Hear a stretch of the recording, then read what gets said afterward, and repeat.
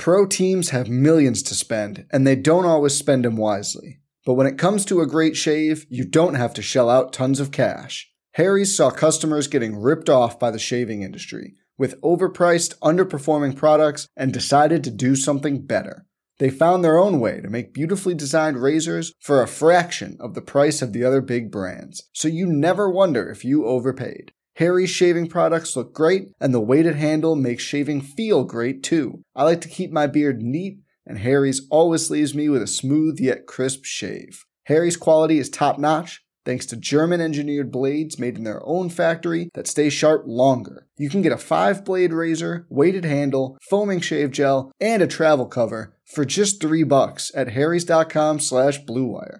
And Harry's has the highest customer satisfaction in the shaving industry, plus a convenient subscription option that you can cancel at any time. Getting the best doesn't mean spending the most when you shave with Harry's. Get started with a $13 trial set for just $3 at harrys.com/bluewire. That's harrys.com/bluewire for a $3 trial set. Trying to get by Benning. Darnell Nurse left it in the corner, gets left center. Perry scores! Corey Perry! Lilia able to shake away from Solani. It's given away to Solani around in front. Score! Teemu Solani with the steal. Three in the face, 1-1. Score! Off the floor! On the board! Paul Kariya!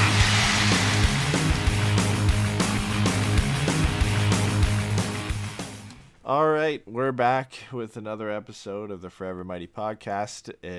Take 4. Nobody will ever hear the other takes, but it's important for myself that I put it out there. But we're back to break down another week of Ducks hockey. Pat returns to the show. Pat, you'll get to see how your video looks after, but I've put a nice little addition inside your face here. So very nice, yeah. You can check into that later. But how's it going? Welcome back to the show, Pat. Things are good, man. Just was at the game last night, and that was honestly a fun game. It's not very often you get to go to a game where there's 11 goals, a couple of fights. Just kind of wish that the Ducks maybe took the Coyotes a little more seriously. They kind of gave them too much room and ended up losing the game in OT. But like I said, man, fun nonetheless to be there. It was a good time. Yeah, well, I mean, like the last few games, or I guess pretty much every game this season, it's been fun to go watch them. The Ducks have played a fun kind of rushing brand of hockey, but it's the outcome of that game sucks. Just at the to lose that way to Arizona, the way the Coyotes have played this year, with them shorthanded, like no Chychrun for them. They're missing a few other players too. That one stings a little bit, especially the way the Ducks have been playing. Like they've been handling those games that they should be. Like you look at the Kraken game on Wednesday, like they've been beating those teams pretty handily. And I mean, this one's bound to happen at one point. Like at least they picked up a point, but I'd rather that have been against a team in the top half of the table rather than Arizona. Like you would have rather that happen against Edmonton or Calgary, right? Like a team that has like a lot of skill in the lineup, regardless of where they are in the standings. A team that isn't 32nd in goals per game and goals against average. So that would be a little bit more acceptable at that point. But hey, a point's a point. There was a lot. We could pick apart that game and spend 30 minutes on it. I know we're not going to, but there was just Steven, I know you're here somewhere, but he said it in our pre-show that he's like, everyone who had a good night also was largely the people who had a bad night. And I think that would pretty much speak to everybody for last night except for Gibson. I think just Gibson came back too early. And you said that earlier too. Oh, yeah. Steven's here too. Hi, guys. No, I mean, look, I would disagree so much as, like, I would say that I'm actually glad that it was a loss to Arizona because those points are fucking meaningless. If it had been against Edmonton and then they missed the playoffs by a point, right? Like, that's far more infuriating. Like, I think the biggest thing is they lost out on a point that they should have had, especially when you go into the fucking first intermission up 3-1. But not only that, but then you have, like, Vegas won last night too. So now you're only picking up 1 out of 2 points, and the team right below, or who is a couple games below you in the standings, with games in hand, is picking up 2 points. So, I'd rather kind of lose those kind of trap games to Arizona than to Vegas down a man or Calgary even in what do you call it? With like half their team on fucking COVID true. list or whatever right now. Like, I don't think it's the worst thing in the world to lose the game to Arizona. I think it was interesting because like I kind of go like when the game first kind of started last night, I was watching the first period and just being like, if you love narratives, this is a great fucking game. So you've got this team coming out of a 6-game losing streak. They put this fourth liner on the first line to try to spark some things. He goes out, he gets in a fight early, pumps everybody up. Then they score. The last place team in the division takes the lead on the first place team in the division. And you're like, all right, now we got, they're going to try to get back in this and blah, blah, blah. And then you've got Anaheim like waking up, scoring 3 straight goals, carrying in the first period.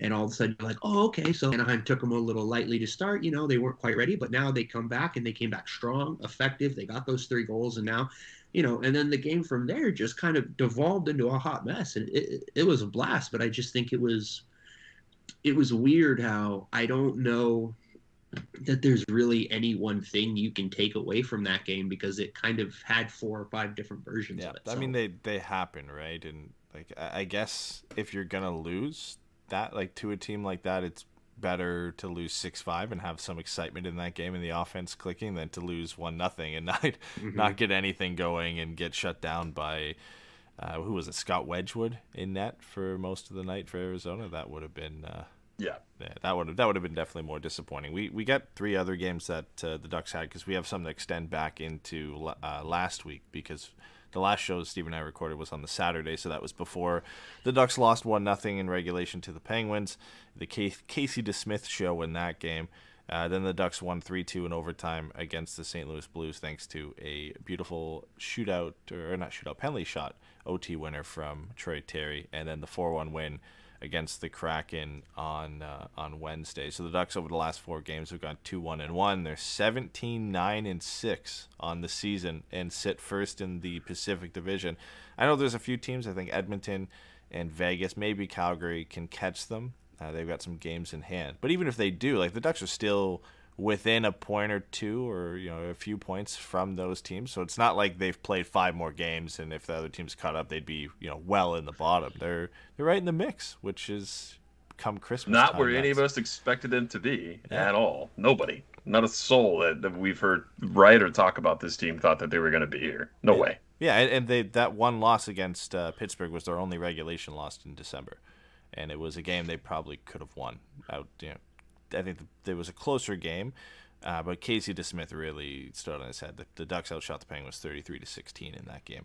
So yeah, Casey DeSmith kind of he stole that game. Yeah, especially late on too. Like the last minute and a half when Gibson got pulled, the Ducks had like 3 or 4 really really good chances that DeSmith kind of got them out. So the Ducks edged the Penguins in high danger chances and scoring chances by a pretty big margin for both in that game, as well as just regular shots. The Penguins kind of controlled the pace of the play when you're looking at shot attempts in that game, but that's just not bad to lose to that team and that to be your only regulation losses, and then your other losses are a shootout loss to Washington, a overtime loss to the Coyotes, and I forget what there was another shootout loss. It was right after the Caps game. I can't remember who they were playing. Or right before the Caps game, but there was another overtime shootout loss that the Ducks had this month. Other than that, all W's and that was against Calgary. Calgary, yeah, right? That was Calgary. Yeah. Calgary in the shootout, right? Yep. Yeah. So I was at that game too. You've been at a lot of them with Dave and his signs. I love it. Dave and his signs. Oh yeah, Dave and his sandwich boards. Dave embarrassing me. So, but being the biggest cheerleader ever, he's great. So here's the thing that's interesting, right? Anaheim is 8th in the West in points percentage, but tied with Calgary in overtime losses, which means they've got they don't have the highest win percentage despite having the tied for the most overtime loser points in the West.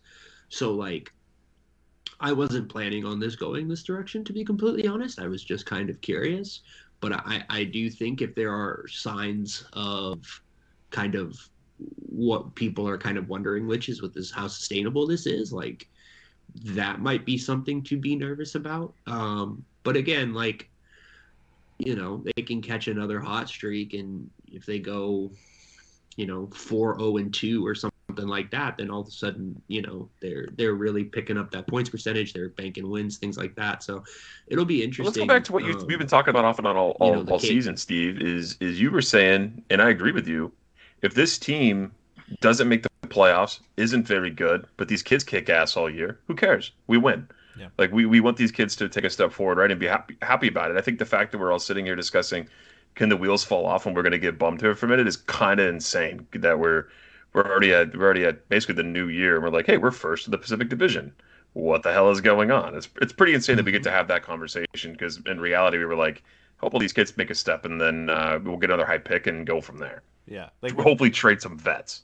When you think that going into the season, the worst case was we finished dead last, and that was what the worst case and the most likely situation was. And now, where the Ducks are in the standings currently, you could say probably worst case is they slip just out of the playoffs and just missed, because they're in a pretty comfortable position. Vegas is starting to go on a roll right now, and I would imagine come season's end, Vegas probably tops this division. Edmonton has fallen because they're on a slump, but eventually they'll turn it around with McDavid and Draisaitl, and Calgary just has to get players off. Let's hope not. Off the COVID protocol. But the Ducks are in that mix. Right? They're in the 4 of this division. There's a clear 4 in the Central in Minnesota, Nashville, St. Louis, and Colorado. So they're battling with, I guess the Central Division teams, because I don't think LA and San Jose are going to keep this up. So they're battling with Winnipeg and potentially Dallas for that final playoff spot. And they're pretty far in front of those teams right now, that I have confidence that they could probably snag that last playoff spot, which is, again, like we say this every podcast, something we didn't think we'd be saying at this point. So right now, the wild card. So, okay, right now, according to ESPN, the Western Conference playoffs, Minnesota, Nashville, St. Louis in the Central, Anaheim, Vegas, Calgary in the Pacific, Colorado, Edmonton as the wild cards. I like Edmonton. I don't know, man. Like, are we 100% sure Edmonton is gonna be able to pull it out? Like, I know that they have those two guys, but like, if Mikko Koskinen isn't, like, didn't he start the season on super fire? Like, if he's not good, which it's Mike Smith. Mike Smith started the season on fire and then got hurt. Okay, but like. Someone at the airport? Oh my goodness. Like Vietnam flashbacks. Yeah, I don't know. A helicopter just flew right over my apartment. Yeah, it's just like the hamster or whatever. Yeah, stupid. But it's just, I don't know, man. I'm really curious to see kind of that's what I wanted to ask you guys, is like, how do you guys think, that this season kind of shakes out, like in this division? Like, which of these teams, excluding Anaheim, like, who do you think is a real, like, threat in the Pacific? Because Eichel's coming at some point, and I just looked at them. Right. In the month of December, they've gone 7-2. 7-2, and their one loss came for first game of the month against Anaheim, a 6-5 loss, and they lost to Philadelphia 4-3. Other than that, they've just kind of bullied the rest of the teams that they've played. Hasn't been great opposition. They've beat Arizona, Calgary, Dallas, Minnesota, Boston, New Jersey, and I think that's the Islanders was on Friday. I always mix up the colors. Either the Islanders or the Rangers they beat in a shootout. I love how that was people's cup pick this year. I love everyone thought the Islanders were going to win the cup.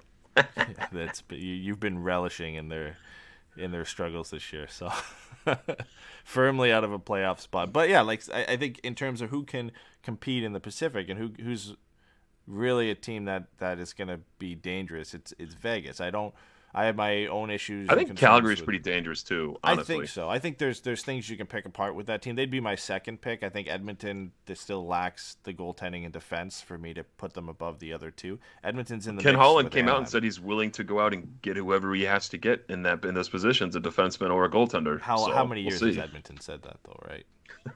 What are you talking about? Yeah, but I mean, it is Ken Holland. Like, Ken Holland at least has the proven track record of making There's the Detroit trades, or at least fan trying to address things. Like, I'm not saying they all work. Yeah, no shit. I'm not saying that all of it worked, but like, I do think he does have a little bit of a track record. Like, honestly, at this point, I still think Calgary is the team that I'd be most worried about. Like, Daryl Sutter, man, he's a son of a bitch. He really is. He's such a good coach. And I think, that they've got so much talent up front. And the question is going to be about that defense. But, like, Oliver Shillington's having a good year right now and playing up to his kind of potential. They'll and add stuff. So to. I You have think, to imagine they'll add. So yeah. Other than like Vegas, I really do think it's Calgary, and that's it. Like, I don't think, there's anybody you expect to make a deep run as is. I think the question more so is for the Ducks in terms of making the playoffs is not the teams already in the spot, but of the teams out of a playoff spot in the West right now, who's more likely to jump up either into the Pacific Division standings or into those wild card spots. There aren't many I have confidence in. Like, going from the bottom up, Arizona, Seattle are done. Chicago's likely done. Dallas, maybe they'd have to get really hot, and the same goes for Vancouver. Vancouver's won 6 in a row. I think they have a bet of the teams out. I think Vancouver and Winnipeg have the best teams, and have the likeliest chance of jumping in. But yeah, Vancouver's a long way to go just because of the 4 teams in the Pacific in front of them are so far in front of them points wise right now that it's very hard for them to catch up. Like, the Canucks have played the second most games, 31, behind Anaheim, who has 32, and they only have 30 points. Edmonton has 34, but they have 3 games in hand, so they could be as much as 10 points in front of the Canucks. I think the Jets, with potentially a new coach coming in, I think they also have a really good roster, and they would be the most dangerous one for me if the Ducks fell into a wild card spot of being able to take that spot for them. But the Jets have to play Minnesota, Nashville, St. Louis, and Colorado a bunch of times for the rest of this year too, which is going to be tough. So here's the thing. I want to get Pat's opinion on this real quick. So me and Eddie have kind of talked about this and, like, Solomon, like, whether he should buy or sell or how much of that's going to be dictated, by, in a large part, just by how January goes. I think we all agree that the rosters as is, Anaheim probably has the 4th best roster in the division. I think you could say, I think they're better than San Jose. I think they're better than the Kings. And I think they're obviously better than Arizona. The question is kind of, where do you kind of feel about them with, like, Vancouver? And, like,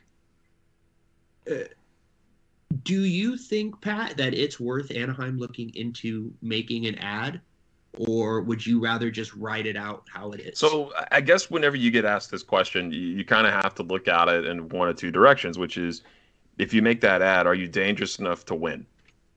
Or are you dangerous enough to get out of the first round and then lose? Like, what's the end game here with this roster and this team, with the guys that are about to become free agents? I feel like it would be the wrong time to sell and try to get a big piece and make a run. This team is not fit for a cup. I love this team to death, and I think people are going to like that answer from me, but because it's fun right now. You're in first place, you got 40 points, things are good, right? These kids are scoring. But we're really getting out of games with these wins. Sometimes I feel like sometimes it's just too close. I'm not comfortable looking at this team going, oh, they're pretty fit for a long cup run. I don't see the point in holding on to players at this point. I think you sell. I don't think you buy. You know what they look more like, and this isn't. I'm probably going to get flack for this. They look like the team who surprises and gets to the final and loses. Like, that's what they look more like than, the powerhouses who make it. They're the Tampas or Colorado or Boston. Like, right. They look like a Montreal, right? In a sense, like, they got a lot of good young players clicking. They could make a run, but they could easily come outside back the Ducks' top defensive pair, I mean, the defense is pretty shaky. It's a pretty shaky go after Lindholm and Drysdale. You look at the stat line, and you might get happy seeing Shattenkirk scoring and. But that's the thing, right? Like, Shattenkirk scoring is huge. Like, that's what he was brought in to do. He settled into a 3rd-line role. He's being productive on the second power play unit. Like, I honestly feel better about this defense. Let me pose it this way then. The season. And this team, in my opinion, is being held together by special teams. They're living and dying on special teams. Like, they're playing well otherwise most of the time. I don't know, like a lot of the time, I don't say most of the time, but they have two of the top best specialty team groups in the league. Yeah, fourth and fourth. And what happens in the postseason when these calls dry up? And are they able to make that's going to be a real tough go in the playoffs for these guys? Games get tighter. Teams play a lot heavier. This team is not a heavy team, and I know that people are going to be like, "Oh, well, teams don't always play heavy." Like, dude, playoff hockey is playoff hockey. I'm sorry, you can add all the speed you want to it, but there's a nastiness and a heaviness to it. I don't think that they're in that spot to be competitive in that realm yet. They don't have a Tampa Bay Lightning roster. They don't. They just don't. They don't have that skill. So, I think that's fair, but I think for me, right, like when I look at this roster, and you look at the fact that they have what, about 10 and a half, 11 at this point in cap space. You know, I really do think that, like, and this goes to the kind of the pie in the sky shit me and Eddie were talking about, but like, I think if you add a Pavelski, if you add a Giroux, I think that helps up that 5-on-5 play, because you can either have them center a line, or you can move them up onto a wing with Getzy, and now you can slot Henrique down with like Lundestrom and Silverberg, and that is an incredibly strong third line. You know, and that's still without, you know, now you're putting maybe Comtois on for the fourth line with like Steele and Carrick or something like that. Like, I don't disagree with anything you guys have said as far as like looking like a team that gets there and loses. But like, I do think that there are a handful of players out there that could be meaningful difference makers that Anna could realistically get, because they are in a very kind of special spot with how much cap. I agree with that in the sense that there might be some players who don't get moved because does this team beat Calgary in a playoff series right now? I don't buy it. I think it's close. I think it's I think they lose in 6. If you do they get by Vegas in a playoff series? No. They're going to be playing Vegas one of the two of those. I would say right now Vegas without Eichel, right, it's close, and I still think Vegas wins with Eichel. It's I mean, we haven't seen how he fits, but if Eichel comes back healthy, plays on a line with Pacioretty and Stone, is no question. I think they're just a better built team right now. No, I 100% agree. I think it does, to me, hinge on, can you add another difference maker? Because if you can, like, I mean, look, the reality of it is the top 4, like, the underlying numbers for the top 4 are really solid. They're all pretty much about or just above break even in Corsi and expected goals, both pairs. And, you know, Gibby's Gibby. Like, as much as he's like maybe struggled, you know, some people feel he struggled this year, I think he's been a little bit better than that. But obviously he hasn't hit, you know, kind of his peak right now, like his top form. Like, if you told me like this defense and Gibby were set and all I had to do was maybe add another top 6 forward, like, I don't know, man. I like that team. I you know, again, depending on what the cost is, I don't know that it's not worth it, because it's kind of just a free shot. Like, I think it is, but like the problem for me is that if you're adding, you're also not selling. So then you've committed, right? So then you're potentially, let's just say Giroux for sake of argument here. You add Giroux, you pay some assets to get Giroux. You then have Giroux, Raquel, Manson, Lindholm as pending on UFAs at the end of the year. You can't bring them all back. I don't think you bring Giroux back because of his age. He's likely gone, probably back to Philadelphia at a cheaper deal at that point. Yeah. You let 3 of them walk at the end of the year. I'd rather just do it. I think that's okay. I honestly do. Like, I understand, but like, I understand the hesitations, and I definitely think there is something to be said for, you don't want to go into next season relying on Getzlaf turning the clock back, relying on Henrique kind of reemerging as like a top 6 winger. Like, I don't think that this team feels like Getzlaf's going to be coming back and having to play these types of minutes. They feel like all these other kids are going to take that next step and slide that roster down. Yes, but by that same time, I think you're right. Like as far as projection, but I do think like we have seen that like as much as I've appreciated what Lundstrom has done this year, he's not having the impact Nope. that like Getzlaf is on defense.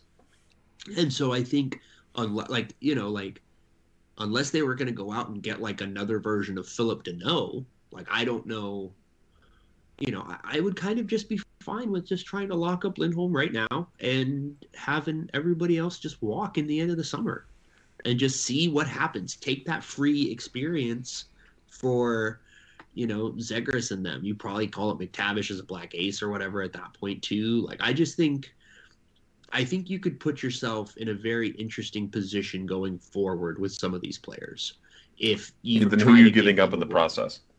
Yeah. Comtois, Probably probably Pastujov. somebody like that picks as well. Depends who the Sure, guy is. yeah. Like, listen, like for those big name players with a huge salary cap hit like Pavelski and Giroux and a few of the other pending UFAs that have massive cap hits. Ducks are one of maybe 3 or 4 teams who can afford to bring them in. I think New York is one of them, and I would put New York probably at the top of that list of teams who will call in Giroux and Pavelski because they can afford it, and they'll be a pure rental, and they've got some of the younger assets to go out and do it that won't hurt them. Minnesota, I think, will be up there as well. Calgary potentially could be a team like that. The Ducks are in that mix because of where they are in the standings right now, that they have the cap space to make it happen. For me, what you do first, your first decision should be, let's see what we can get for Rickard Rakell, Josh Manson, potentially Hampus Lindholm. What does the market say? What are our best offers? If you're not getting what you want, like if the offer for Rakell is a second-round pick or Josh Manson, the same thing, like you're not getting what you think is full value, I'm fine keeping those guys because of that and trying to make a run. I'm fine with that because what you were going to get for them really wasn't going to help this team that much anyway, like a second round pick or so or a B-level prospect. Then I'm fine keeping them, and then maybe if you want to look at adding and at that point it's not going to cost you too much, sure. Like I think a Giroux or a Pavelski are going to cost way too much, but maybe you add another kind of middle six forward to that to just try and go for a run, or another defenseman to add to the mix to play with Shattenkirk or something like that, right? Then I'm fine with that. I think it all depends on the offers. Before you can kind of make that decision, you really got to see what you could get for your own pending UFAs, regardless of where you are in the standings. I think that should be priority number one. I mean, Rakell's on pace if this season doesn't get shut down to hit almost 30 goals this season. So it'll be interesting for him.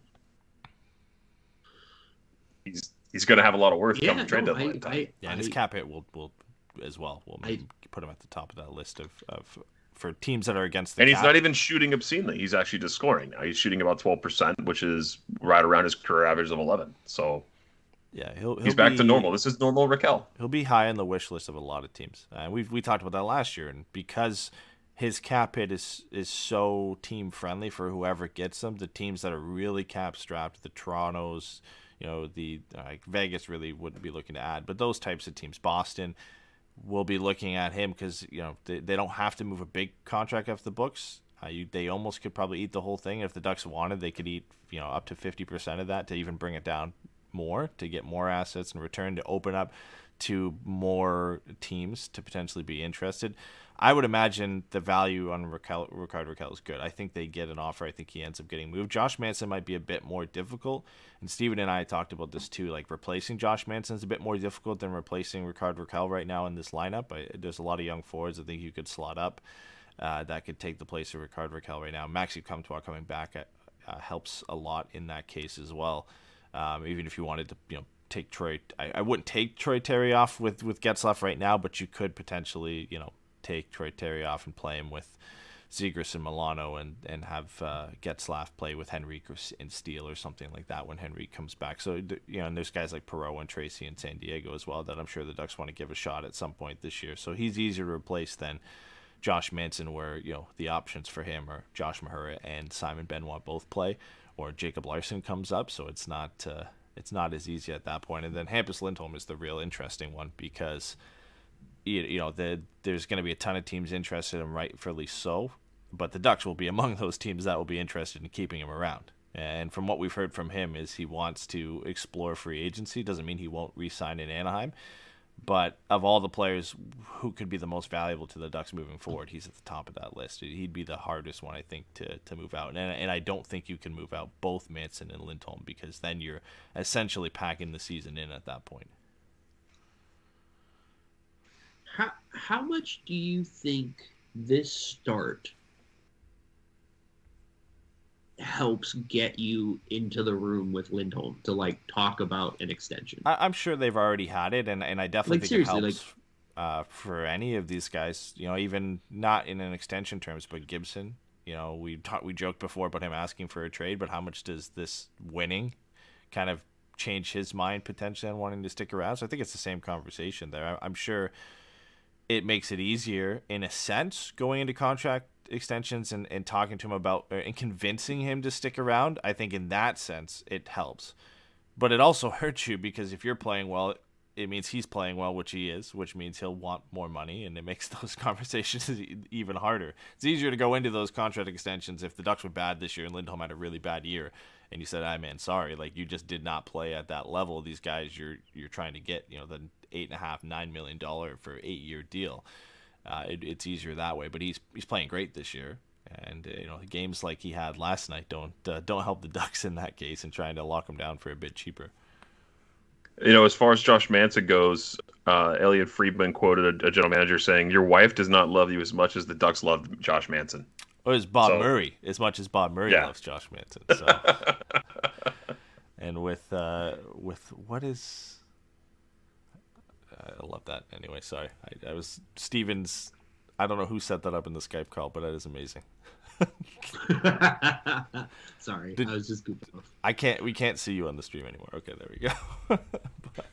And Lindholm being 29, I mean, he's going to want the big deal. All these players always want the big deal. So Lindholm's not 29? Yeah, he is. Yeah. Oh, no, don't like this at all. Hampus Lindholm, when is your birthday? January 20th. Oh my God. That's crazy. Or he'll be 28. Sorry. My bad. Yeah. Yeah, shut up. I added a year to his age. My bad. Stop aging my boy. Well, it's too much for her. We've got one of the topics we're going to get to that. Look what they've done to my beautiful boy. Exactly. Kind of goes on trend with the decision to keeping Hampus Lindholm. So we might as well move into that, and then we got to get back to some more topics. But the rumor is out that apparently the Coyotes are listening on Jacob Chychrun. And the price is very, very high, but he's coming off what was an excellent season last year, and his even strength offense has just completely went out the window. Like it's just abysmal compared to what he did last year. 18 goals, 41 points, and I think 56 games last year, and he's got like 2 goals and 7 points this year through the first few games. A lot of that is because Arizona is just awful this year, and there's been nothing going for them offensively. But everything else has relatively stayed the same. Even his even-strength defense has actually picked up a little bit this year, which is surprising to just how bad the team has been.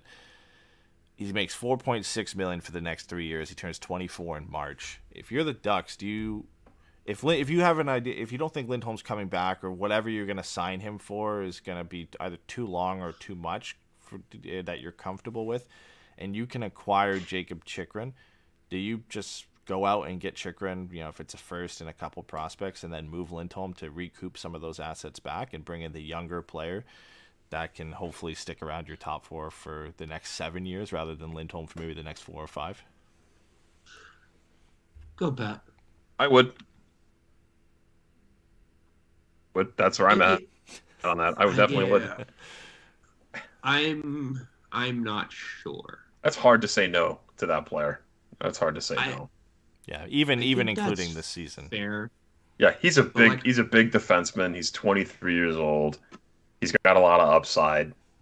He's not going to be signing for an 8x8 coming up on it when he's due for a contract. Lindholm's definitely going to be asking for an 8x8, or he's going to be asking for, he's making at least 6.5, right? years. Like he's making more than Fowler makes at the end of the day when he signs a contract extension. Yeah, I mean, I don't know. I just feel like it's almost with Mahura and Benoit seeming to be, 3, 4, 5, or 4, 5, 6 kind of caliber players, and Fowler looking like a legitimate top 4 defenseman, and Zellweger coming up, like I don't know, man. I just wonder, like, how many guys can you bring in to play that side, and wouldn't the Ducks just be better serving, like, kind of just holding it? Like, at this point, if you could go,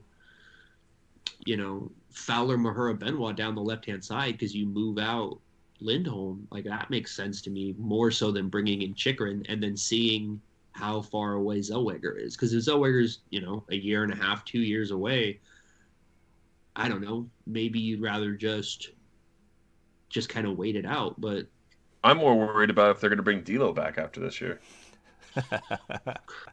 He's coming back. You want to talk about 8x8s? You want to talk about 8x8s?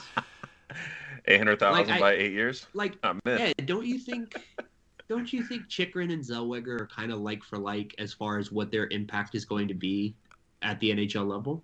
I would say, like, top end, you're hoping for a Sam Girard, Jacob Chychrun type player from Olen Zellweger. The thing I always say with prospects, though, is that is best case for him, right? Is that he gets to that.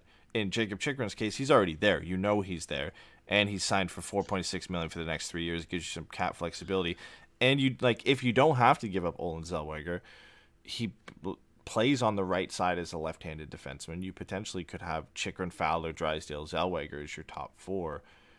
And the same discussion we had with cap gymnastics they're going to have to pull off here, because the following year they got Comtois, Troy Terry, and Trevor Zegras. The more money you can save ridiculous. Now before you have to re-sign Zegras and Drysdale, and the better you can keep this team. Like, selling Lindholm now and not replacing him, you get a lot of cap flexibility there that you're going to be fine. But I think this team is good enough, like we've talked about previously or earlier on the show today, is good enough to be a playoff team and potentially win a couple rounds depending on who they play. And bringing in Chychrun keeps the same quality around the team that you have now, and into next season you're not having to wait for Zellweger to come. You've got a Lindholm replacement in already. You've got the young players on the way. You've got a few years to try and go for it before Zegras and Drysdale end their entry-level contracts. And I imagine Zegras is going to sign a similar deal with Jack Hughes, which I think was an 8x8. So you look at the teams, and every team that's tried to win with young superstars have tried to do it on the entry level contracts, because when the deals kicked in for Matthews and Marner, look how tough it's been for the Leafs to get things going. McDavid getting $12 million and then having to re-sign Draisaitl. Like, the cap space dries up pretty quick when you have to sign these guys. I don't think Drysdale is going to get a major deal when his entry level contract expires, unless the next couple seasons after this just start kicking off. But yeah, I think if you can add a player like Jacob Chychrun now, it gives you a couple of years where you can really try and go for it while they're on their contract, and it saves you some money. Again, like, Lindholm is going to get at least 6.5. But you run in circles with this conversation, because you're going to have to give up good young assets to get Chychrun too. We're not talking about just getting him for free. It's going to cost you a first round pick and one of your top prospects to pass you over, Perreault, potentially Zellweger, right? So you are losing some of these younger assets to bring in a guy like that too. I mean, would you do Pastujov, Zellweger in 2 seconds? I think you have to, right? If you really think Jacob Chychrun is the player he was last year, and the struggles this year are just because Arizona sucks, and everything for him has kind of stayed the same except for his even strength offense. So that I think you can chalk up to the team just not being that great. In the case we talked about Zellweger, the best case is he turns into a player like Jacob Chychrun. So if you're saying it's the chance of Zellweger and 2 seconds to get him, and then the extra added piece is Pastujov, that's the real dagger, is losing a player like Pastujov. But again, it's still dice rolling with these younger guys. They look great. The chances of them becoming a star in a lot of models are high, but there's still a chance, right? There's still a chance they don't. Right. And you can get a player like Chychrun who immediately solidifies your top 4 in defense for the next 4 to 5 years, or at least 3 of your top 4, in Drysdale, Fowler, Chychrun. I think that's worth it. But I just imagine the price is going to be insane, and I don't know why Arizona would even want to move him in the first place. He's only 23 on a great deal. He should be a piece that they're building around. Him and Keller should be the two guys that they're building around, not trying to move out. But I think they're just a team that's so bad they're just kind of listening just to see what they could get, right? Yeah, no, I think that makes sense. It's just, it's the same as with the Sam Girard situation. It's like, yeah, if you can go out and get a player like that, it makes a lot of sense. But like, why would the team in question move them? Yeah, exactly. Well, it's like they're going to be in, not like Phoenix is going to be in a position to be good anytime soon with Jacob Chikrin. Yeah, but he's only 23, right? So in 5 years he'll be 28. Yeah, and it does. If they get a top pick this year and get a Shane Wright, they're forever buffaloed. Okay, like they're going to get top picks and never be good. They haven't got it before. They haven't. This is they've had one playoff run in the history of this franchise that was decent. I like the pieces that they have, and I think keeping Chikrin is important because now you've got Keller and Chikrin to build around. You brought in Dylan Genther in the draft last year. You're going to get a top player. They're going to Houston. They're going to be Houston Buffalo. But you can't build your team expecting that, right? You got to try and compete, and I think those are two players they got to keep. We could probably talk about this forever, but we have some actual Ducks related stuff to get into. We didn't even talk about our top performers of the week, but Troy Terry, no surprise, was the Ducks' best player this week. 3 goals, 1 assist in 4 games. He just led the Ducks in pretty much every individual offensive category. He generated 21 individual scoring chances for. The next highest was Raquel with 13. He had 12 individual high dangerous chances for. The next highest were Milano, Lindstrom, and Grant with 6. He drew 4 penalties, led the Ducks with 16 shots on goal. So he really did everything. Troy Terry never really went anywhere, but I guess you could say on the score sheet at least he's back. That game against Pittsburgh was unreal. He should have got a couple goals in that one. Sean in the game against St. Louis, and then he had a goal in the game after that against the Kraken. Even looked pretty good last night too. Picked up an assist, so he clearly led the way for the Ducks. Sam Steele 3 assists in 4 games. Zegras had 2 goals and assists that came all in the last 2 games. Obviously a goal against the Kraken, a goal and an assist last night. And everybody got on the score sheet except Josh Manson, who had no points in 4 games. And I guess you could throw Comtois and Mahura in there, but they only played 1 game, so I don't want to lump them in with there. But everybody got in the score sheet over the last 4 games except Josh Manson, unfortunately. Go figure. All right. Well, I can tell when I'm not wanted around anymore. I'm leaving. Enjoy that lasagna tonight, baby. There you go. Yeah, no kidding, eh? It's a good week for Anaheim, man. Like, it's they have players playing well. The young guys are still going all out. Like, it's just nice. Like, the trap game sucks, but it happens. Like, you're not going to win 82 games. And, like I said, I would rather drop the game to Arizona. I know that kind of goes against some of what we talked about in the last couple of weeks as far as beating the teams you're supposed to beat. And I get that. But I just think I would rather give up a free point to Arizona than give it to Edmonton or Vegas, who have the horses and the firepower to really make it hurt you in the long run. That's 3 years of me forgetting that giving an extra point to a playoff team matters when we haven't been in a position where it's mattered. So, yeah, if you're going to give up an extra point to a Pacific Division opponent, then, yeah, or I guess they're in the Central now. But if you're going to give up points to any team that could beat you out of a playoff spot, it would be the ones at the bottom. Oh, no shit. They are in the Central. I messed that up earlier, they could too. Still... If they were good, they could still beat you out in a wild card spot. They're nowhere near that. But it's better to give up a point to them than, let's say, Winnipeg or somebody like that, Dallas in the Central, who could catch you and potentially take you out of a wild card spot. Not if we trade for Joe Pavelski. He's going to Toronto. Don't worry. He had Toronto PJs as a kid, even though he's American. So. But we got to. You're removed from the show. It's all right. He's going there. Just wait. I have a feeling they're gonna make it happen. But we gotta talk about Troy Terry. Like this guy is unbelievable. This fucking guy. He's just unreal. He has to have some of the best close control in the entire league right now, at least. Right. Like when he gets in front of the net, like that goal, the power play goal against the Kraken. Like he had about 2 seconds to make a decision there. And most guys will just fire that on net on a one-timer. He pulls it in close, gets a better shooting angle, and then just snipes it right under the bar. And you look at some of the moves. He walked Dumoulin and Letang in the game against Pittsburgh. He had the penalty shot overtime winner against St. Louis where he deked John Gillies out of his pants. And he's just been – this is a whole side of Troy Terry like we've never seen. We've seen it in the shootout, like when he was at the World Junior Championships. He pulled the move out every now and then. But all of a sudden, like I don't know where he got this confidence from. He's talked about it in a few interviews where, he just kind of stopped getting so upset and letting hockey kind of control his life. And I don't know if that's what's kind of brought the best out in him, but who knows? Like he just the whole nother level this year. 30 points in 31 games is absurd. The fact that this guy could put up 70 to 80 points this year is ridiculous. If you had asked me last year, if a Ducks player is going to put up 70 to 80 points, who would it be? And I think, Zegras would have been in that discussion. You could have said, okay, maybe Getzlaf has a resurgence that comes back. Comtois led the team in scoring, so maybe him. Terry would have been like 4th or 5th on that list, I think, just based off his play before that. But, man, like this guy, every day he goes out there, and he's clearly the Ducks' best forward. Sorry, I got 2 cats fighting back here. Holy. He's definitely been the Ducks' best forward all season. I mean, by far. I mean, obviously, it doesn't take an analyst or an expert to see that. I bet you he wishes it was next year he had this breakout year before his contract comes up.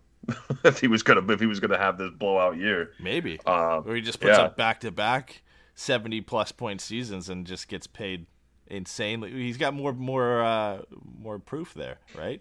And what was the bet? If he hits 60 points, Eddie has to buy a Seth Jones jersey and wear it with a Ducks logo on it. Whoa, that wasn't. I'm pretty sure that's exactly what it was. I don't think so. I think that was if Seth Jones gets more Norris votes than Hampus Lindholm, which is a foregone conclusion. The way the voters pick. We're getting the full contract Lindholm experience right now, dude. This kid. He's balling out, man. He has just decided I am getting paid come hell or high water. Yeah, he's gonna. I have never seen Hampus Lindholm so active in the offensive zone in his entire career. Third on the Ducks in shots on goal. It's Terry, Zegras, and Lindholm. That's fucking right, baby. Averaging over 2 shots per game. He had 7 shots on goal last night. He ain't stupid. He saw what happened this summer. He knows how to get paid. This man said, I'm going to play 23 minutes a night, take 75 shots a game. He's like, we're going to fucking do it. I think he has more goals than Seth Jones. He just has less assists. Yep.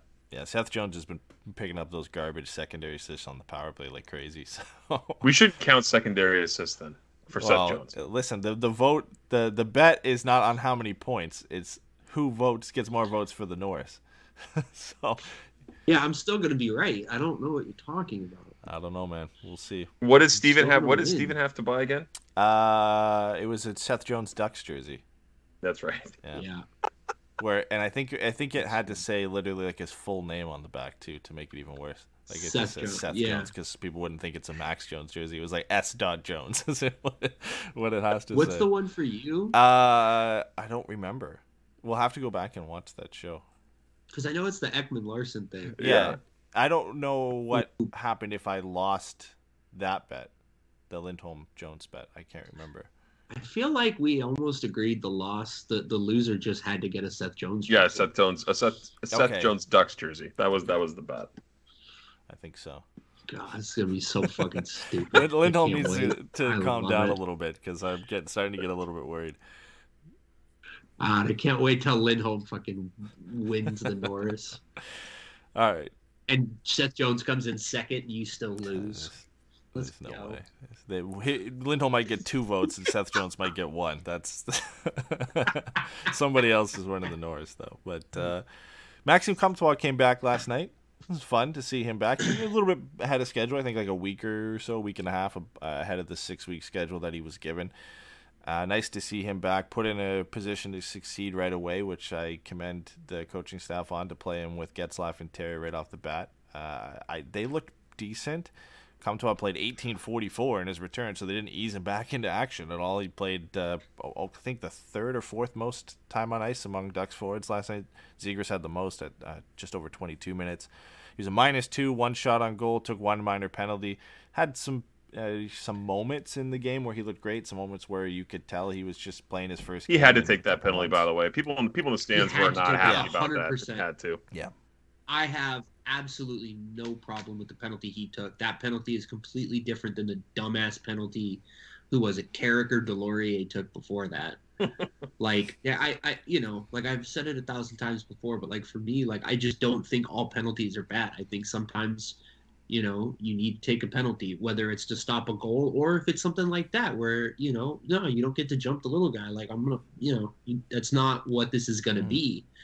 And I think it's perfectly reasonable to just go over there and grab some dude by the fucking face. Like I just have no problem with it. And part of being on a team sport is like you've got to pick up for each other. You know what I mean? So like it's not optimal, but like at the same time, like you should be able to look at your guys and be like, look, I took a penalty there because I had to, and I need you guys to cover it up for me, right?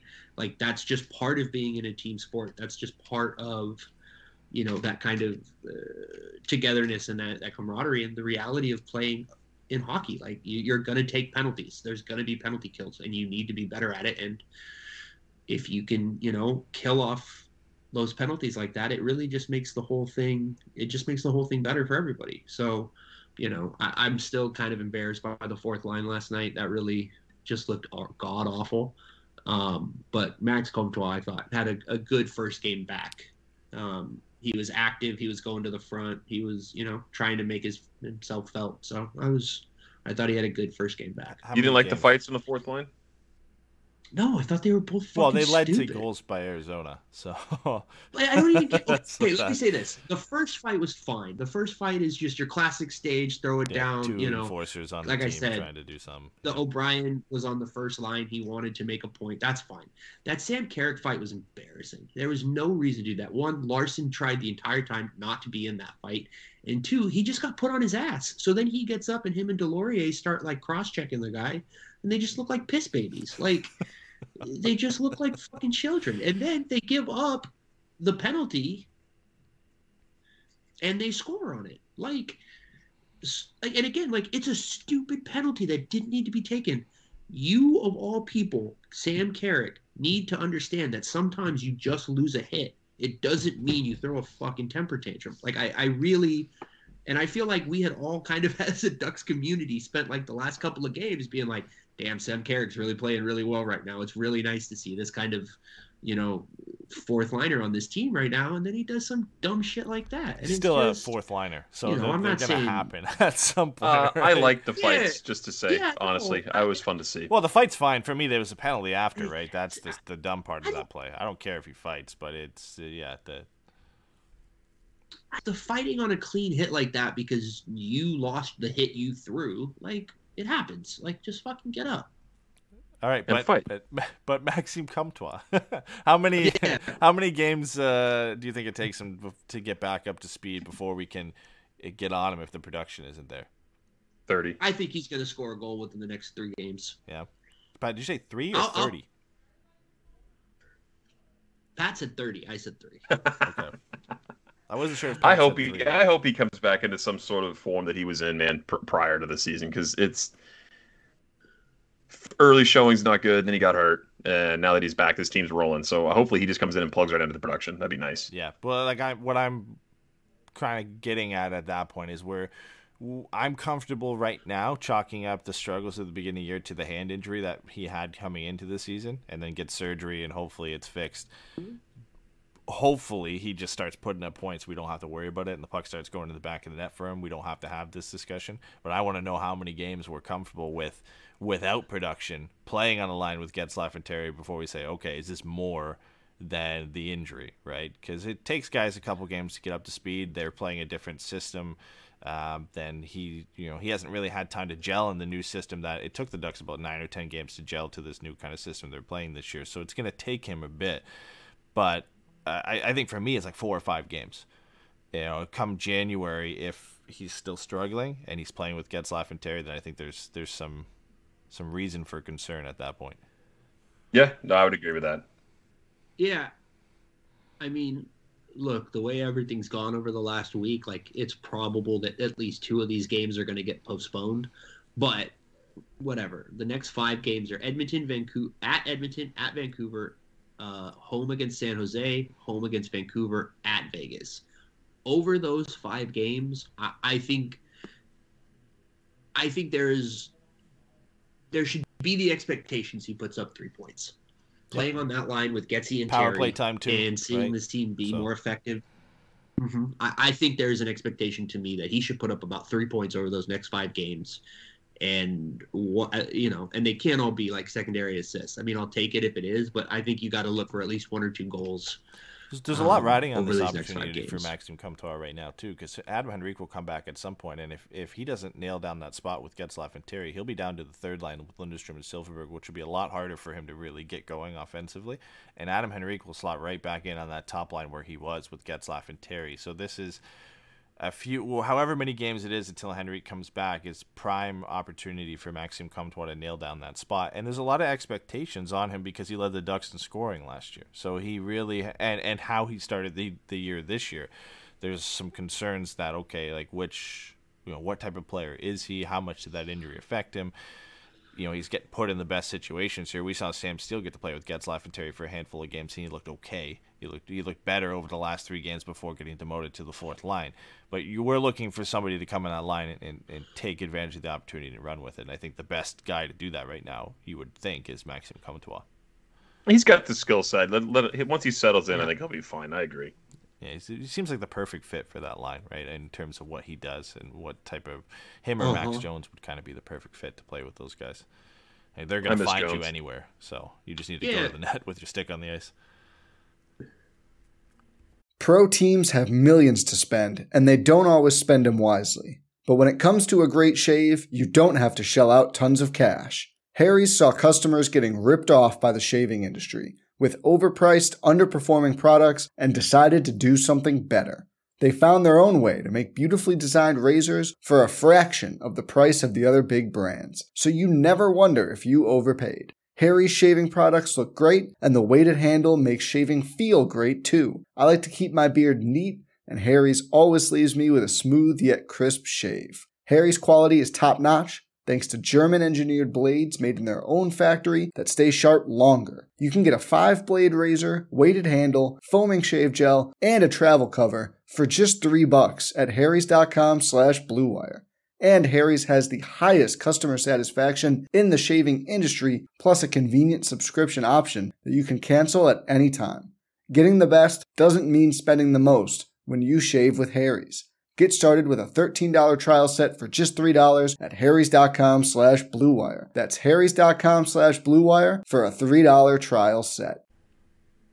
Yeah, no, I think that's 100% right. I think he makes the most sense there just from like a scheme perspective and a fit perspective.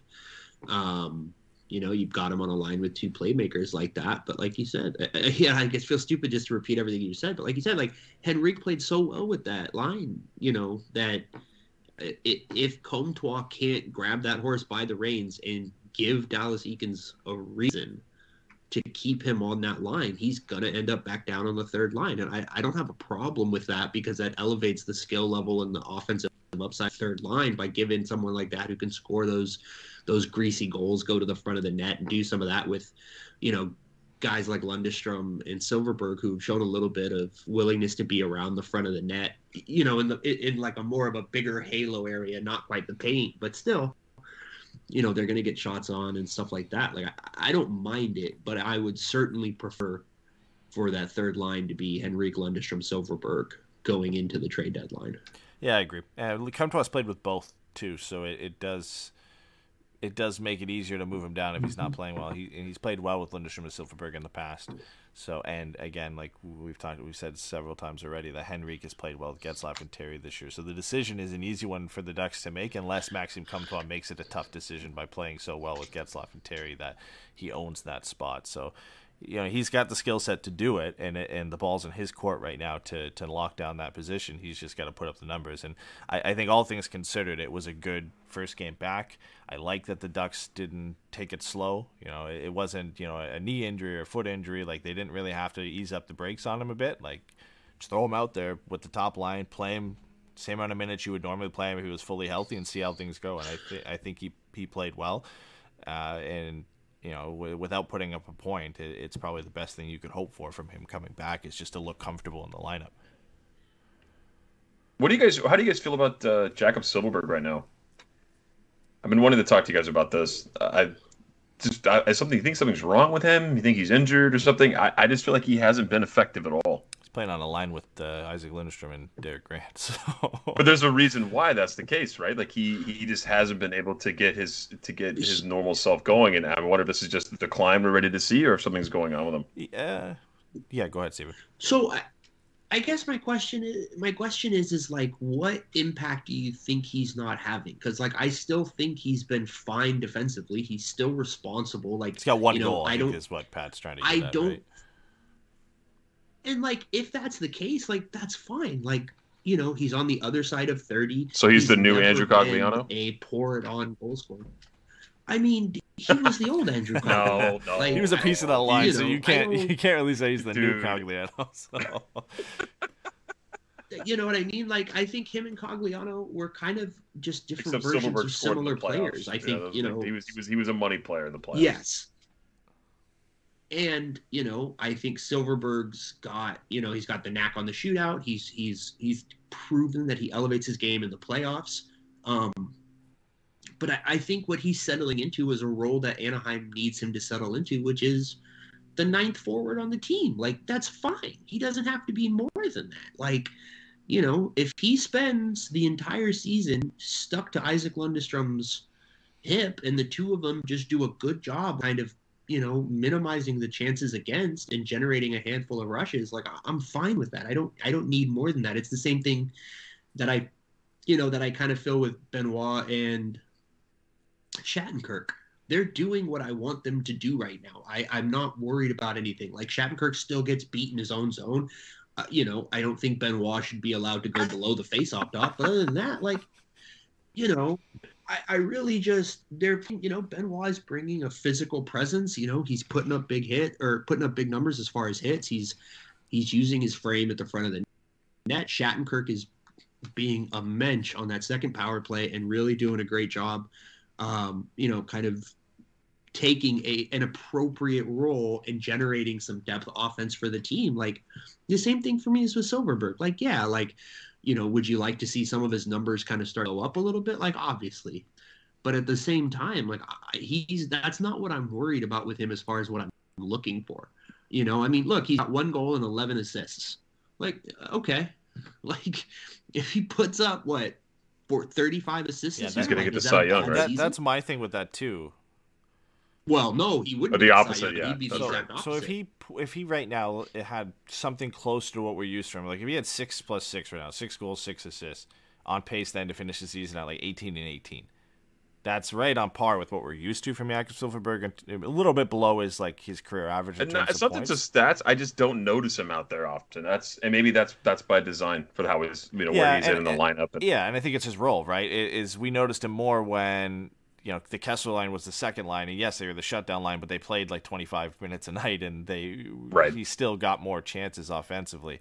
Now they're the third option, and they can't jump him up in the lineup because you've got Terry and Raquel on the right side in front of him. You're not bumping any of those guys out, and even on the left side. No, when he's loved on this team, he wears the A for a reason, right? Yeah. This is a leadership guy. This is his role, 100%. And he's now not now, he always has been, but now he's more pushed into the defensive winger, and that's kind of all you're going to do at this point. And occasionally him and Lundstrom will combine, and I think they're a good duo for what they bring to the game. They're definitely not a shutdown line when you look at the underlying numbers, but they are responsible two-way forwards that I think the Ducks like to have around. And again, I'm not happy with what we're paying Silfverberg in terms of the amount of money we're paying him for what he's putting up. I like him as a player, I like his fit. My issue will always be, again, like the fact that we re-signed him and this is what we're getting from him right now is nowhere near the money we're paying him. But I think his role. What do you mean? He's the highest paid forward in the team. You don't like that? Not for long. No, he's not.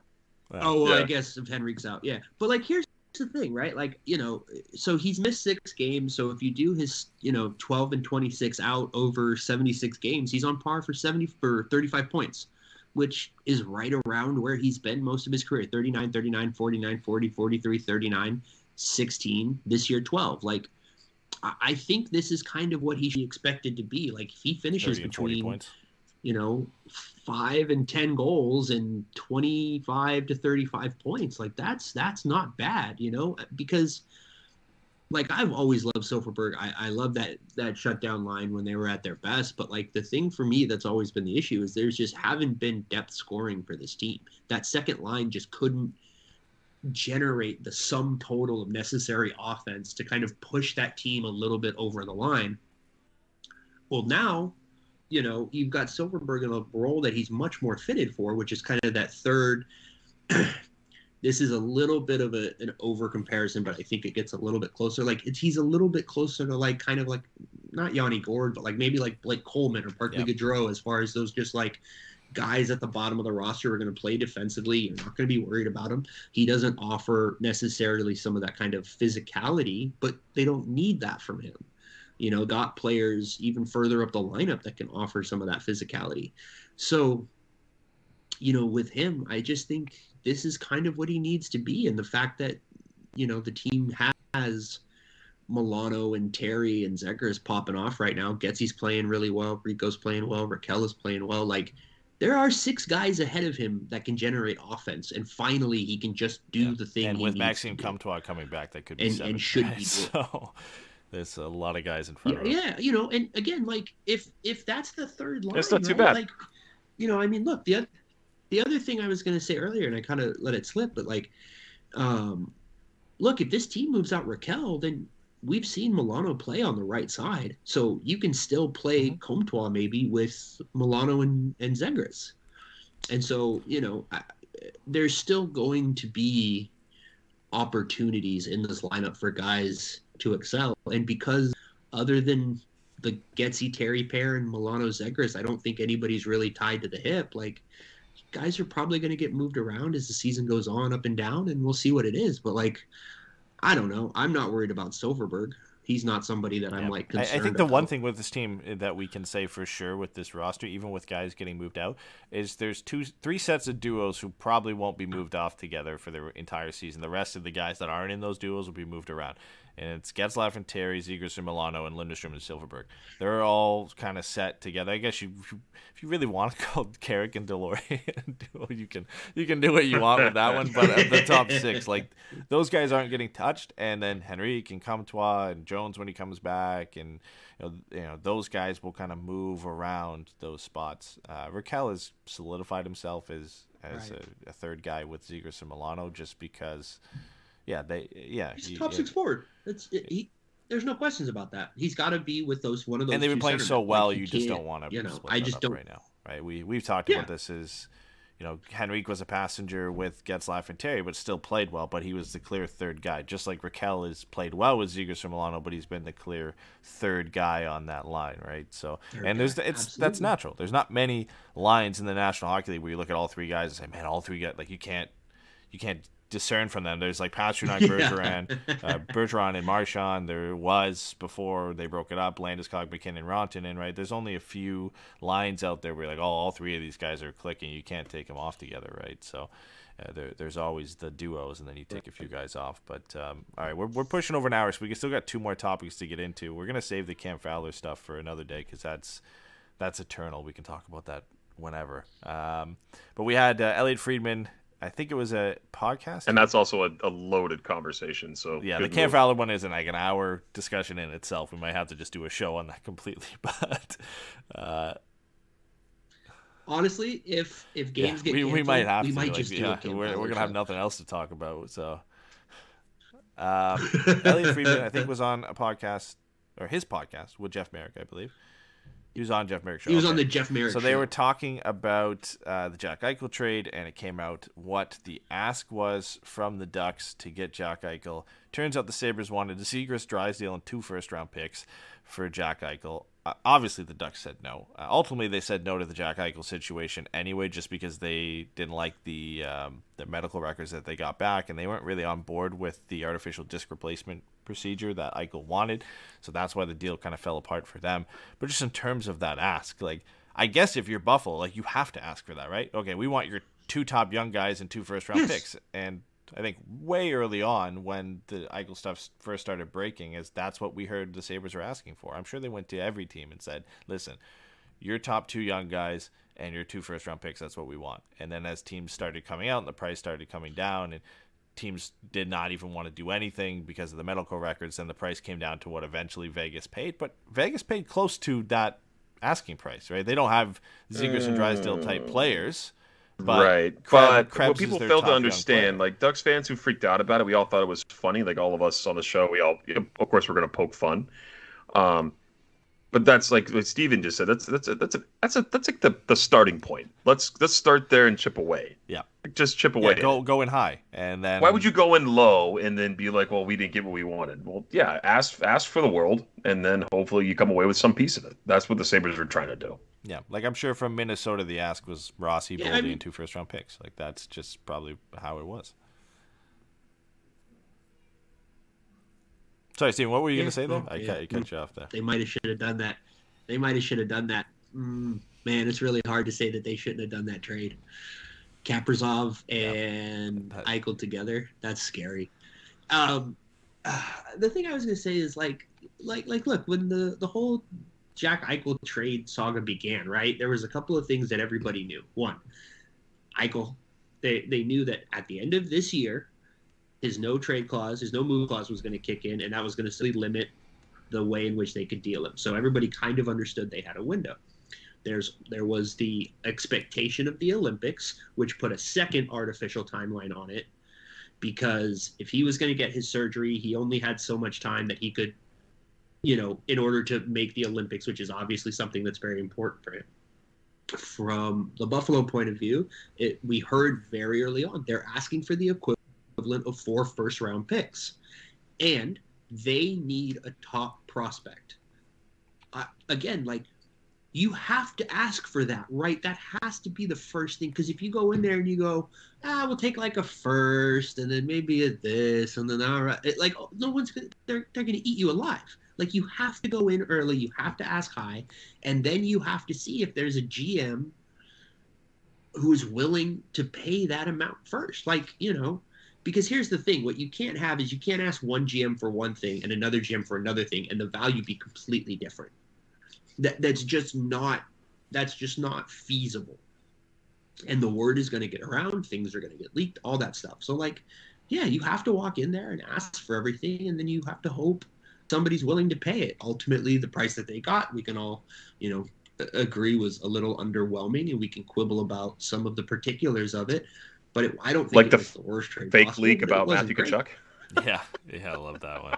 Oh yeah, but what they got wasn't far off the asking price of, take out Zegras and Drysdale from the discussion. The Ducks have 2 of the best young players in the league, so let's take that out. Like, if the ask of every team was your best 2 young players and 2 first-round picks, what they ended up getting was a first-round pick, Vegas' best young player, a really good young roster player, and a second-round pick. Like, it is fairly close to what they asked for. It came down a little bit, and Vegas doesn't have the same quality of young stars that the Ducks do. But if Anaheim pulls out, and Minnesota pulls out, and New York pulls out, the teams that have better young players, and you're left with Vegas, and of all the teams out there, the best young player on the table is Peyton Krebs, and you're still getting a first-round pick, and they're all good teams, and those first-round picks are going to be late. Like, you kind of have to go with what you're going to get at that point. And that team is going to be scary when you have Pacioretty, Eichel, and Stone playing on the line together. But, yeah, like you said, you can't blame the GM for going in there and be like, listen, this is what we want.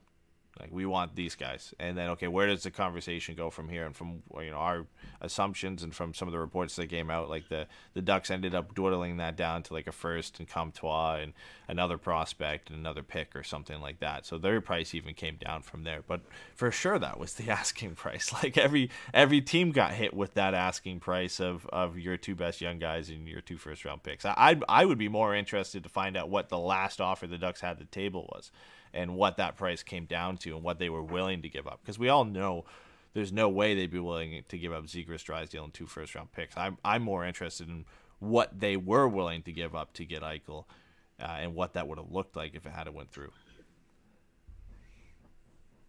McTavish, Pastillon, Comtois. Something like that. Yeah. All right. That's a lot. Yeah, So, it is, but I mean, it's Jack Eichel, right? Like, not many players like that. But we get It's if we Jefferson. get He's into the 17th best center in the league. There it is. There it is. I'm saying, if we get into the how good do we think Jack Eichel is, we'll be here all night. So we've already our entire summer was this argument with Pat about how good Jack Eichel was. I don't want to revisit this conversation now. Yeah, between bottom top tier center Eichel and 40-point player Trevor Zegras. I think Pat had Anna some has a great takes future. over the summer. So. Trolling is awesome, man. I love it. Trolling your friends is the best. Yeah. Pat's whole summer was Troy Terry is shit. Trevor Zegras will never hit more than 40 points, and Jack Eichel sucks. Two of those have already gone out the window. When Jack Eichel comes back to play with Pacioretty and Stone, that third one will be gone too. So. No wonder nobody's missed me on this show. All right. Well, speaking. Take a fucking victory lap when Jack Eichel gets demoted to the fourth line. Chandler in the Stevenson playoffs. regains his position as number one center. They move Eichel to defense. Like, you're just better off playing in your own zone. Plays on a pair with Shea Theodore. All right. So speaking of bad takes, I'm sure we'll have our own and have had our own on this. But Dallas Eakins is due for a contract extension at the end of this season. And the reason we're talking about it now is because in the last 32 Thoughts, Elliot Friedman talked about some of the coaches who have expiring deals. Craig Berube and Dean Evanson were the others. Berube's still in St. Louis, right? I'm correct in saying that. I think he's still. I think so. So Berube in St. Louis and Evanson in Minnesota, then Dallas Eakins in Anaheim. And looked at, teams have been more than willing to give coaches contract extensions during the regular season this year. And if any of these teams were, because they're all in good positions, they're all playoff teams this year. What do you think the likelihood is that Anaheim is going to give an extension to Dallas Eakins? Because I think when you look at the other teams, St. Louis and Craig Berube, they have a general manager in place. They have a direction.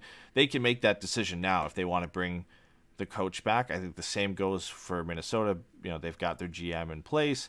If they want to extend the coach in the middle of the season, I think that makes sense to do that decision. My argument I had when I first talked about this with Anaheim is they've got an interim GM. They still have to make that decision on what general manager they're going to have. And I'm sure whoever that general manager is, even if it's Jeff Solomon, are then going to want to make their own decision on the coach. So I can't imagine this happens in season for Anaheim. It's a decision that gets made after the general manager decision gets made. But I think when we talk about does he deserve it, I think he's put himself in a good spot to potentially get an extension when you look at how much the Ducks have improved this year. Weird how you move Bob Murray and all of a sudden this team is a much different what's different style of play. I mean, I wonder how much that affected the game with Dallas Eakins. Yeah. I really, really do. I'm not talking about players specifically, but I'm talking about Dallas and himself. Like Bob Murray from the environment, and I don't want to get on a tangent about Bob Murray. We've already had that discussion on here, but I really feel like if you relieve that pressure that maybe he was having on this organization, that's what we're seeing. A lot of it here. It's a remarkable difference in the way Dallas Eakins has been able to manage his team. I feel like there was a lot of pressure. I feel that Bob Murray had a lot to say with lineups, a lot to say with contracts, obviously with contracts, but a lot to say in places that maybe there should have been left to the coach. I really think that's the case, a lot of it. And then I think that Dallas is finally showing us, the kind of coach that he's able to be in the NHL level. That's just my opinion, but I think Bob Murray had a real dark cloud on this franchise, and we didn't know about it. It is greasy little fingers all over it.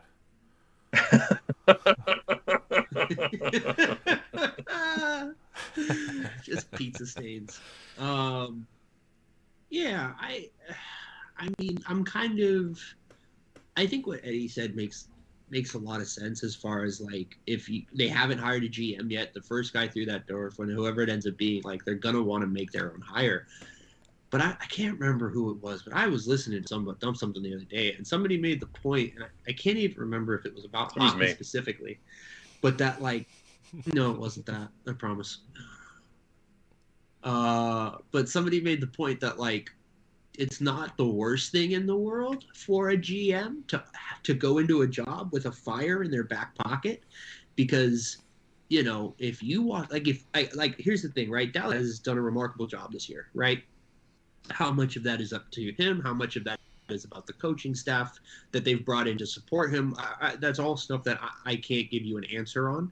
I have my suspicions, but like I said, I do also think Dallas Eakins is kind of a vibes coach. And I think for where this team has been at in his development, and the kind of things that he focuses on as far as, work ethic and commitment and professionalism and, that kind of stuff. And then also seeing him be so supportive and encouraging for the kind of freewheeling, creative offensive hockey that these kids are playing right now. Like, I think he's more than earned an extension. I think he has certainly proven a point that, was in doubt, right? Because the Edmonton thing was not great. And everybody was like, well, that was Edmonton, and we've seen how much of a shit show that's been, so it's hard. Like, you don't want to hold that too much against him. But then, his first couple of years in Anaheim wasn't great, and there were questions about whether he could coach at this level and if he really was just kind of a really, really good AHL coach. Well, we seem to be seeing that he can be at least an effective NHL coach. I don't think it's the worst idea to give him an extension. Now, are there maybe some candidates for GM who might not want to take a job if he's already got it? Maybe. But I don't know what kind of message it sends if you kind of, like the thing I was thinking about the other day was the Toronto Raptors when, who was Dwayne before Casey. Nick Nurse? Dwayne Casey, where he won Coach of the Year and fired the same year. You know what I mean? Like, if you told me that Dallas Eakins won the Jack Adams and also wasn't the coach next year, like, I don't think that's an insane thing to think. I could see it happening. The Ducks have to top the Pacific, I think, for him to get really into that discussion with some of the guys that will be, put up there as a Jack Adams candidate. But like even with a new GM coming in, like I can still see Dallas Eakins getting a 1 year show me what you can do as a new GM type extension. And I don't think we ever really see like a GM come in and just say, okay, see ya to the coach. Without maybe getting a good look at them. So I could see them doing that. Like you said, I think he's done enough to deserve it. And I don't know if I'm not at the spot where I can say I think he'd be an effective NHL head coach, like long term and a contending team. I think he's done enough to kind of show he could try to do that. But he's a great development those are two different things, coach. Right? Like I think there's a difference. I think there's a difference between being an effective NHL coach and being like an elite over the hump coach. I don't think he's that still, and I don't. He hasn't shown me enough to think that he's that. I don't think he is that to begin with. But if you told me that like he put together a pretty fine NHL career, going a little over NHL 500. Yeah, man, like I could totally see that. I think he'd be a great piece to a coaching staff too, right? Because he's a pure like development coach. Great with the players, knows how to handle, knows how to instill that work ethic and the drive and the professionalism, like you said. Like he's a great guy to have in the locker room and to have influencing the players. And again, give him all the credit for what the Ducks have done this year. I think they brought in a good staff around him to help him in some of the areas that he struggled with. And that's what you have to do with a guy. Like they've been open to the public that they need a guy in there to help him with some areas that he's not quite good at. That's why Daryl Sutter was brought in as an advisor, and that's why they brought in some of the guys that they have to help him with special teams in different areas of the game. If he doesn't become an effective NHL head coach where he can, take that next step in his career and be a guy who is in the elite level of coaches, I think he has two options. He can either be a guy who bounces around to help kind of take teams from the bottom to the next level and really instill in the young players what it takes to be an NHL player and to, even on a bad team to come out every night and work hard and it will pay off. And he could point to what he's done in Anaheim with these guys that, I took the same team that was crap last year and we changed our attitude and the atmosphere and with the way we approach games. And look, it pays off. We can win games that we should be winning. We can stick around with teams that have a higher skill level than us. And I think he can be that guy. Or he can be just a great assistant coach and, do the development side of things on an elite team and stick to his strengths. And that's his area that he focuses on. He's not a special teams guy. He's not a tactics guy. He's in there to cater to the players and be a player coach and be that guy who instills that kind of work ethic. So I think he's built up enough of a resume now to say that these are two areas that he could be really effective, and he can either he's an assistant coach potentially with the Ducks. And the way you described him sounds like he just sounded like he was Bruce Boudreau. Players guy, not a tactics guy. Yeah. It was, there's nothing wrong with Bruce Boudreau, right? We all, but you know, look what he's done in Vancouver. He's revived their season. I guess they're 6-0 since he came in. So, yeah, I don't know that I would put him that high up. I think Bruce Boudreau, I think he's at least a tier above. I think Bruce Boudreau's a very, very, very good coach. But I definitely understand, given, the Game 7s with fucking 3 or 4 different teams now. But only one guy wins it every year, right? Like, it'll be interesting. I think even in the league, there are only a handful of really good tactical coaches who you don't want to go against because they'll just tactically destroy you in a game. You don't see that as much in hockey as you do in other sports, where it's harder to do that. I think in hockey, there's only a few guys. I think John Cooper is one of those guys. I think. Yeah. So I was going to ask you, who are the 4 or 5 best coaches in the league? I'd like to know both of you guys. Who you even if you don't go 5 off the top, just guys that you think are legitimately up there. Man, this would be a good Patreon one. It's tough. Barry Trotz, yeah, Cooper for sure. I would probably say Rod Brendamore is also another good one. I would not 100%. I would go Bruce Boudreau, and man. If I had to pick one more to pick to be a 5, shoot. I really like. Gallant. I was either going to say Gallant. He's in New York now, right? Yeah. I was going for Gallant or what's his name? I can't think of it. Anyway, yeah, that's. What team? I had one on the tip of my tongue, and now I can't think of the guy I was going to name. So forget about it. And I'll say this: I really think Todd McClellan's a good coach. I don't know. I don't think he's an elite coach. I don't know that he's a top 10 coach, but he's right there for me. I really like Todd McClellan. I love that hire in Edmonton, even when it didn't I think you can look at it. Love that hire in Edmonton, and I don't think it's his fault. The team that he has in the back end and in net is terrible. But he has done a good job handling McDavid and Draisaitl and putting good players around them, and I like the way they play. They just don't have the talent in certain areas to be a good team. I think if they added a defenseman and a goaltender with Todd McClellan as the coach, they are easily the best team in the Pacific Division. Well, when he was there, yeah, when he was there. Oh, yeah. I see. Yeah, now they have Tippett, and they. I totally forgot that Lindy Ruff was the head coach of the Devils. That's hilarious. It's awesome. It's so I love Lindy Ruff so much. He is just the perfect other team's coach. Because when he was in Buffalo, they were a lot of fun. When he was in Dallas, they were a lot of fun. He's just a dude that you're just yeah, I'm 100% fine. Watching. He is a crazy person. That's great, man. He'll put anybody anywhere in the lineup, no matter who you are. It rocks. I love Lindy Ruff, man. He's awesome. He's kind of like Ken Hitchcock in that I'm just I just think you should be in the league forever. I just enjoy having you around. We all know the next coach of the Ducks is going to be John Tortorella. So Ken Hitchcock, is that who you meant there? Oh, please let it be Torts. Hey, did anybody see Torts' comment on the other last night or the other? Yeah. Day? No, he called out. I didn't hear it. I just heard that he responded. So what he basically said is so it was an apology. He felt bad that Trevor Zegras was getting all these questions about it. He was like, that sucks. He's like, I'm not trying to take away from him. He's, he was just like, I think the play was skilled. I was just asking, is it a hockey play? The fact that he's had to spend, a week and a half answering these questions, I actually feel really bad for. He's like, I reached out to the coach. I reached out to him. I talked to him a little bit and whatever. He goes, I fucking hope he does it again.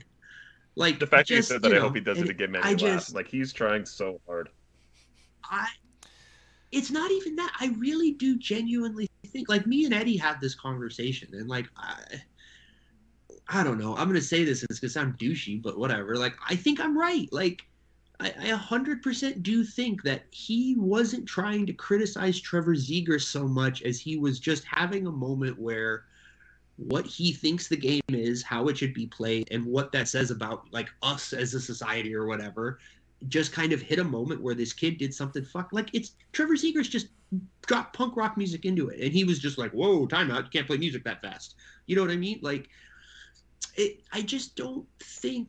I don't think John Tortorella said those things with the intent of being like, fuck Trevor Zegras, he's a bad kid and he's ruining the game, the way everybody tried to make it out to be. He was just saying, like, do we want some of this stuff? Like, it seems a little flashy. It seems a little ridiculous. You know what I mean? Like, John Tortorella's not a flashy guy.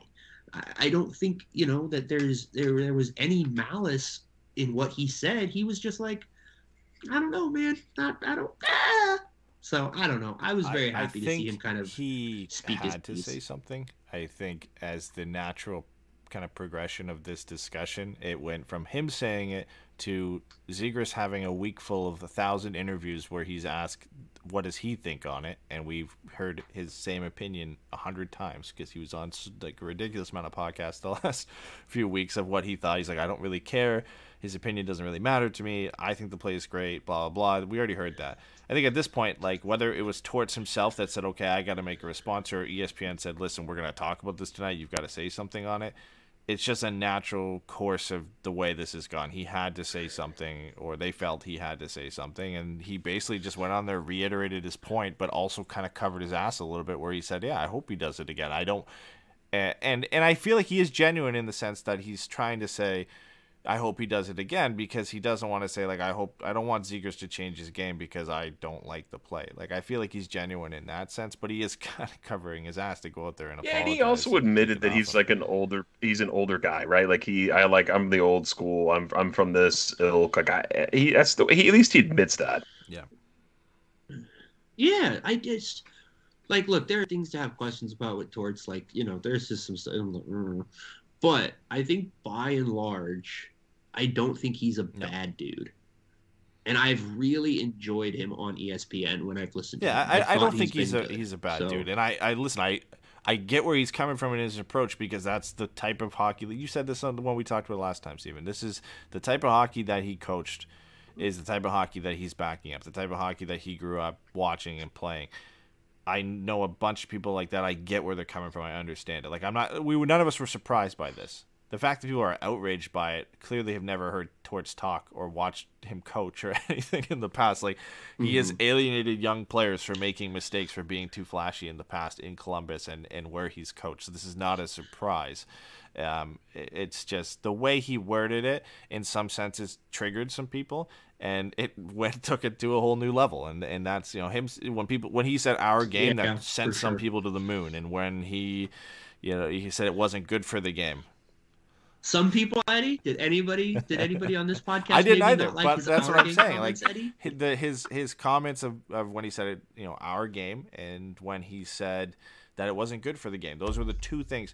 If you ask anybody right now to recall anything else they said, those are the two first things that they'll bring up as the main things they were upset with. And he said it wasn't good for the game. That was number one. And then he said our game. The big thing that the media took and ran with was it's not good for the game. Because every question that Zegras has gotten since is, do you think it's good for the game? What the fuck do you think the kid's going to say? You think he's going to say, no, I agree with him. I don't think it's good for the game. No, I'm actually ruining. Anyway, we could probably talk about this forever. The last thing I want to say is just an update, because we haven't talked about this on the regular show. Mason McTavish, Olin Zellweger, Sasha Pastrov, and Ian Moore, the Ducks' 4 prospects, are going to go to the World Junior Championship. McTavish and Zellweger for Canada. Currently, McTavish is slotted as the 2C on that team. Zellweger is playing on the right side of Canada's top pair with Owen Power. Sasha Pastrov looks like he's going to be a top 6 option for Team USA, and Ian Moore, I have no idea where he's going to slot in. I expect him to be either like the 6 or 7 defenseman, but we'll see. But it'll be fun to watch these two guys, and I don't know the groups this year, but a Canada-US showdown will happen at some point, I expect. It always does, so it'll be nice to see those guys face off against each other. Hopefully not a repeat of last year in the gold medal game, so... Hopefully a repeat of last year. Especially Canada losing everything, it's great. Yeah, we'll see. All right, we need our predictions for the games upcoming this week. No game on Tuesday against Calgary because it's been postponed. Postponed. I think they're all going to be postponed. They all by the time might this be podcast because gets out. it's a Canadian road trip. But let's at least make our predictions for the two games that are going ahead as of right now. Edmonton on Monday, Vancouver on Thursday. Pat, what do you have? Win-win. Win-win. Okay, Steven, what do you got? You go first. I don't know yet. I haven't made up my mind. Yeah, I want the Ducks to hand Brucey his first loss in the Canucks arena. Would be great. Vancouver's gonna. I want to come back down to earth. It's 6 wins in a row. It is what it is. But something's gonna happen at some point. I think they're definitely a better team than the way they played early on in the season, and we've seen what having a coach come in the regular season can do for a team.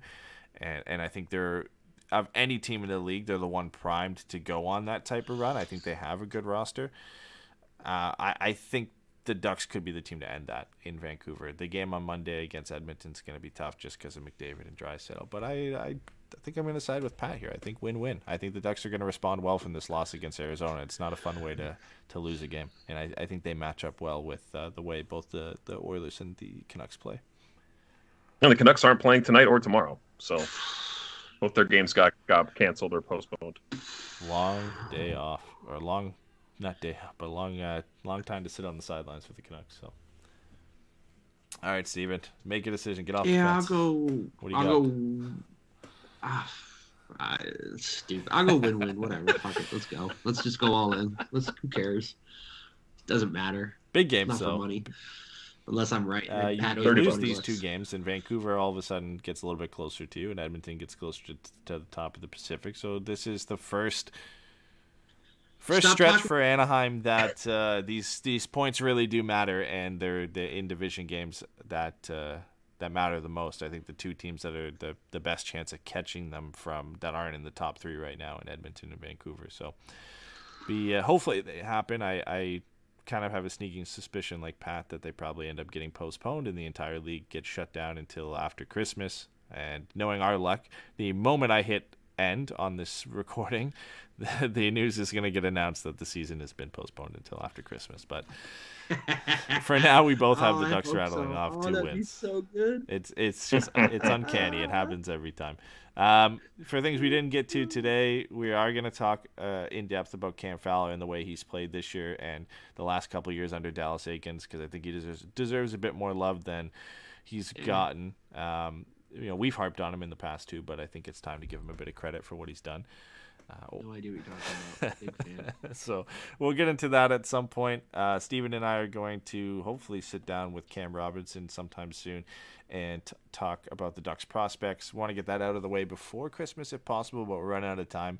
But at least we have some time with the Ducks prospects at the World Junior Championship, so we can get another update out and throw that out there. And I know we all have to sit down, or at least most of us have to try and do a Pucks and Brews sometime soon to get a Patreon show out. So we'll make sure we did that. But we did just release a week ago, Steven and I, a fun trade show that we put out with some wild trades from around the league, including the Ducks on Patreon. Have we heard anything back about that? What do you mean? Have we got any feedback from it? No. From a few people that commented in Discord, they said they enjoyed it, but that's it. So I'm not surprised we haven't gotten a ton of feedback on it. So we generally don't get a ton of feedback on our Patreon shows. I was just curious. It's mostly shit talking about the Ducks in our Discord chat. So that I guess that's a selling point. If you want to join the Discord, go to patreon.com/forevermighty. It's a key selling point right now until we start releasing Pucks and Brews. But so apologies for anybody who wanted to listen to this show live. I don't know what is happening with Twitch and Streamlabs, but we're trying to figure it out. Some days it works, some days like today it just doesn't. So hopefully we can get out live for the next one. Thanks again for checking it out, guys. I'll be back Monday with another Ducks Morning Brew, and hopefully I'll be back with Jason for, or I guess we won't be next weekend because that's Christmas. So next week we'll have off. So I guess we'll have a weekly show 2 weeks from now, near the end of December. I forgot about that. Sure, why not? Yeah. I don't think any of us want to get up on Christmas Day and record a podcast when there'll be 0 games to talk about because they're all likely going to get postponed. So you guys don't even celebrate Christmas up there. You guys celebrate the day after. Yeah. Sorry, D. You gotta wait to open your presents, kid. Dad's got to Yeah, record. you're gonna love I that. gotta record a podcast. Dad's got to spend an hour and a half being depressed because the season got postponed. We're gonna spend an I'd be very hour upset. on Christmas Day talking about Cam Fowler. I'll be very, very, very upset if they do this. Oh my god. All right. Oh, man. I gotta head out, boys. Good talking to you. Great being back, and we'll see you guys in a bit. Later, boys.